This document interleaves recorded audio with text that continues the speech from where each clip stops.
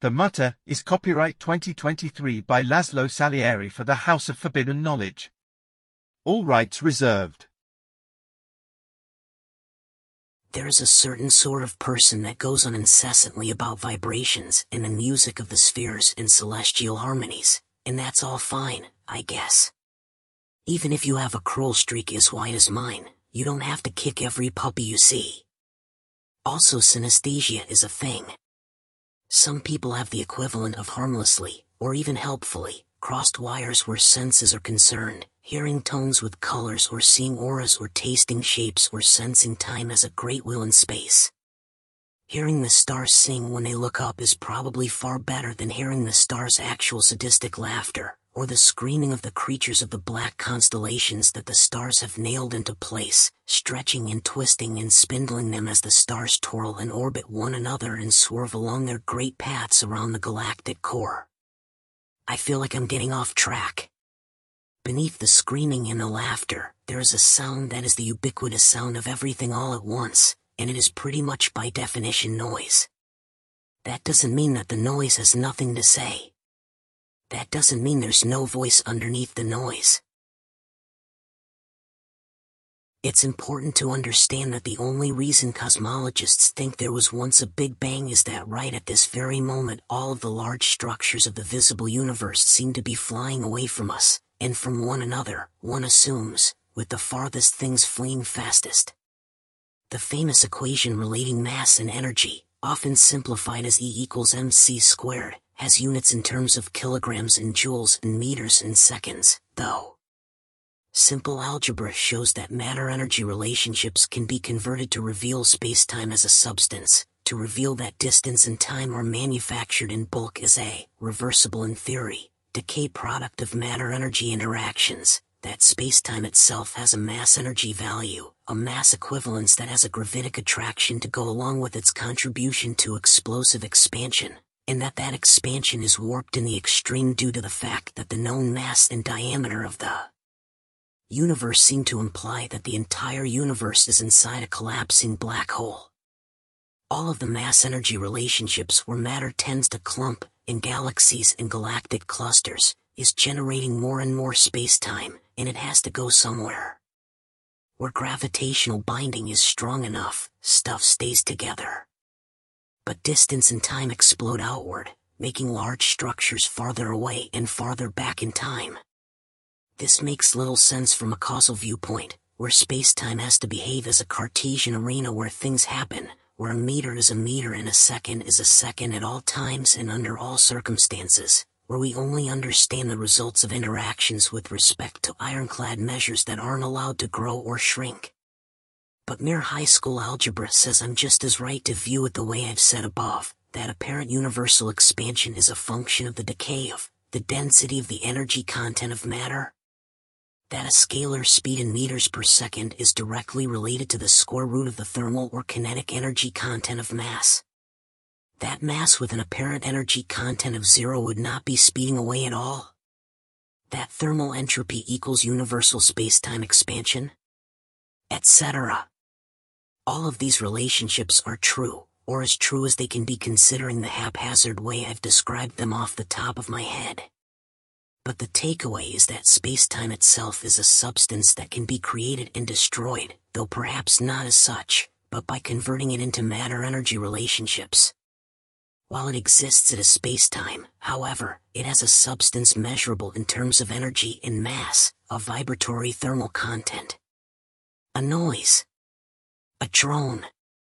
A murmur. A mutter. Mutter in German means mother. It doesn't seem to be a coincidence that there is an Egyptian goddess by the name of Mut, which also meant mother in the Egyptian language of the time. Her aspect was that of the primordial chaos of the eternal night sky from which everything was born. She was part of the Theban triad, a bit of a departure from what most modern people think of as the pantheon of ancient Egypt, which included her husband the sun and their child the moon. Mut was certainly not the first or the oldest rendition of the chaos mother of all scenario, but quite possibly it was the first time she was just called Mom. Was there some kind of event which made everything that we know as the universe come from this sea of nothing? We've established that particles and other phenomena of substance spontaneously emerge from mud, the sea of nothingness, all the time, just perhaps on a smaller scale.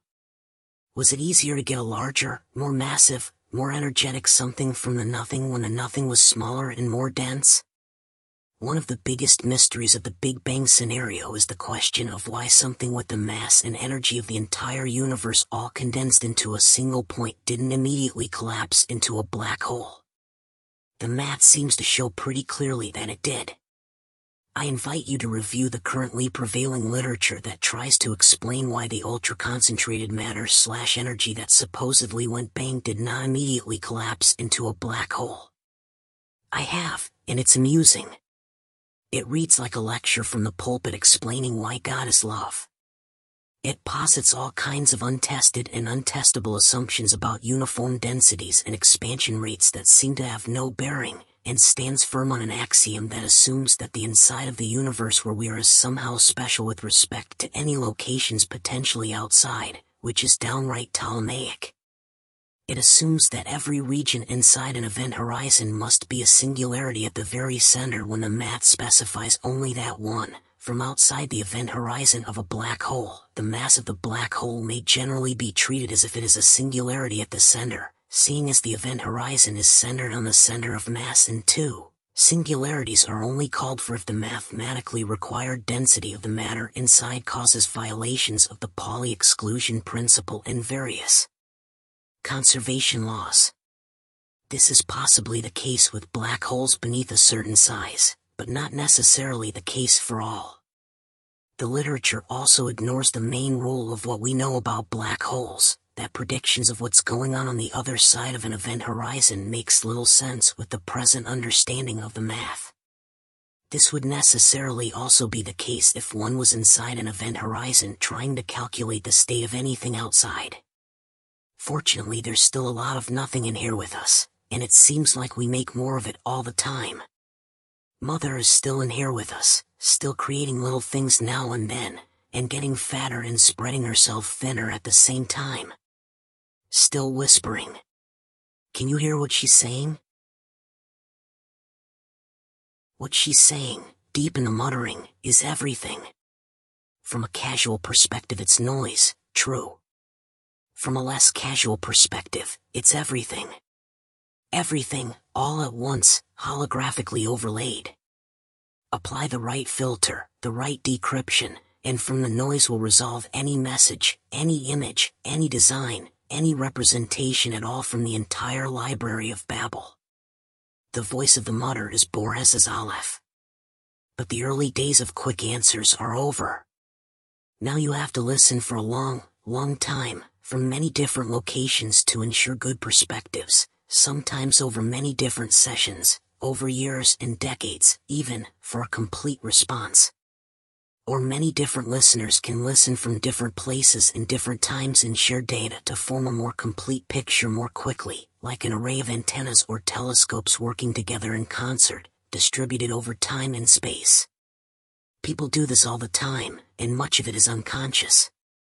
Sometimes all you need to do to decipher messages from the Mutter is to follow the behaviors of sets of other beings distributed across space and time that all seem to be tuned to receive the same signal.